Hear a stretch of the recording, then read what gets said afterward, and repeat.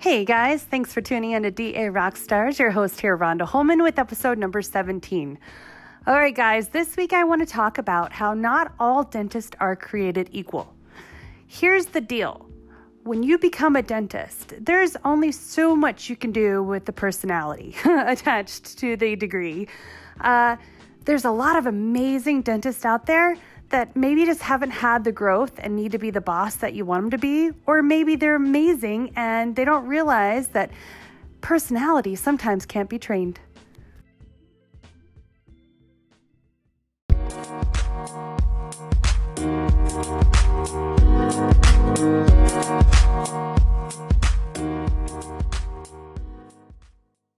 So let's start by saying, when it comes to dentist personalities, there's the good, there's the bad, and there's the ugly. I'm just going to jump in the deep end and tell you a personal story about the ugly part. So I don't know if you guys all know this about me, but I was a military wife, so I traveled a lot. So my resume is extremely long, but for like good reasons, not because I just wanted to travel from office to office because I was getting kicked out, but literally because I was moving states.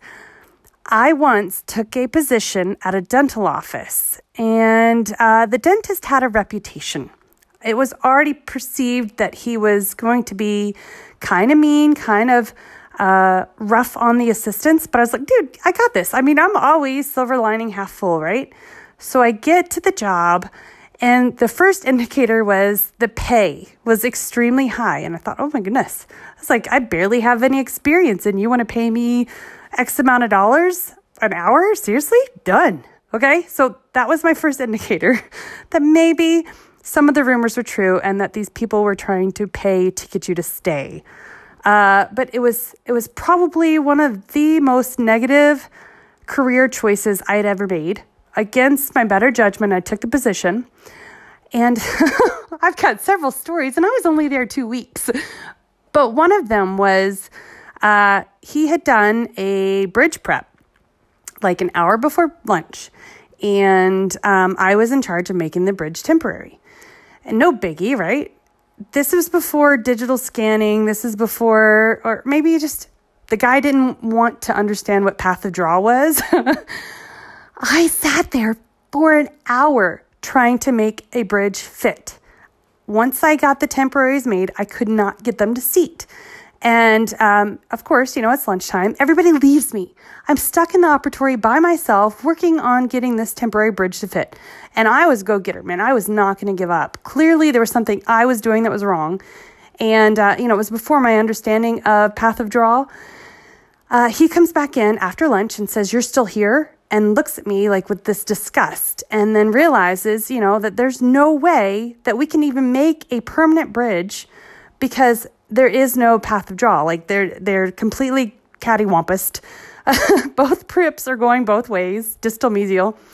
But he made me feel so bad, and no one came and checked on me and said, "Hey, what's going on in here? You're working through lunch." Like, it was just a very negative work environment, just because of the precedent that he'd set up. Not hiring quality people that were compassionate and actually embraced the team mentality. That was just one. Oh my goodness. Another one here's really great. Luckily, by disclaimer, this guy is extremely retired. Long time ago. You'll never find him. In complete disclosure, I will not submit a name to my experience. But yeah, so another time, the dentist was being so rude and so mean, because they didn't train me. No one set me up for a success. I was only set up for failure. But I had a patient look at me when he left the room and said, "Are you okay?"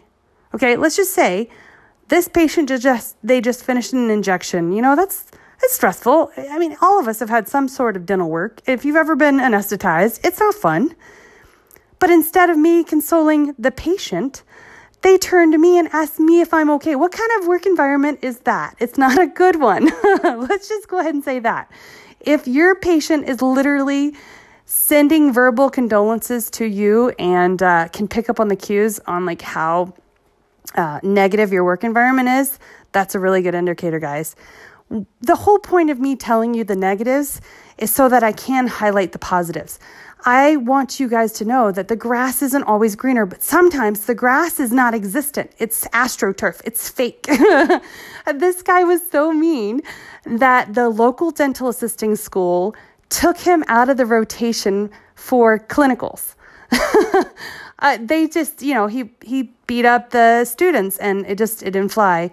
And the funniest part out of all of this, knowing what I know about that personality for that dentist, was the patients that were loyal to him thought that because he was mean and aggressive, that meant he was really good at what he did. I can tell you firsthand, just because someone's mean doesn't mean they're good. And sometimes the really good ones can be really nice too. So if you ever feel uncomfortable or endangered with your physical or mental health, go. I told him 2 weeks out, I was like, you know what? This doesn't work for me. I'm claustrophobic. It was the first time and last time I ever used that excuse. I didn't want to confront him because I didn't think it would help. He was just at that point in the game where my feedback wouldn't be promoting any kind of growth. So luckily he had like the old Pelton Crane units that were huge and took up like the entire operatory. So there was just no room to move. So that was a legitimate excuse without having any negative consequences or anything following me. But dentists don't have to be mean.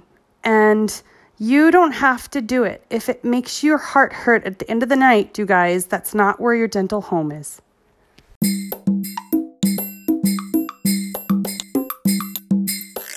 So this is the part where we talk about the good. And there is way more good than there is bad out there in the dentist world. But here's what I need you guys to understand. If you're just starting out as a dental assistant, you're going to make a lot of mistakes. The point is to learn from them and trying to grow, like trying to be better, right? Less stress on the doctor. There's unfortunately not a lot of classes in dental school that focuses on being a boss, being, a practice leader, being a small business owner. And unfortunately, there's a lot of stress that comes with that. You get out of dental school, you got a ton of debt, you've got a startup practice. Sometimes your fuse is pretty short. And a lot of times the dentist will take it out on the people closest to him. And sometimes that's the person sitting across that chair. I want you to know that if your environment is toxic and it's not promoting self-growth, it's okay to call it. It's okay to say, you're not ready for me or I'm not ready for you, because I need to make sure that this is a good dental home and that I am going to grow with you and feel appreciated. But there are way more good dentists than there are bad. So don't ever be discouraged.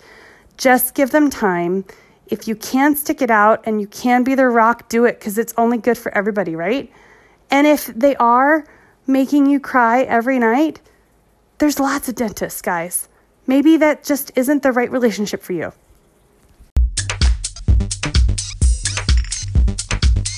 Thank you guys for tuning in to another episode of DA Rockstars, where we're banding together as a dental assisting tribe to do better and be better. And part of self-growth sometimes is understanding when a work environment is toxic and that maybe that dentist is the mean variety, or maybe they're the really awesome variety. But understanding what makes your heart happy is key to fulfilling your lifelong career goals. Seriously, guys.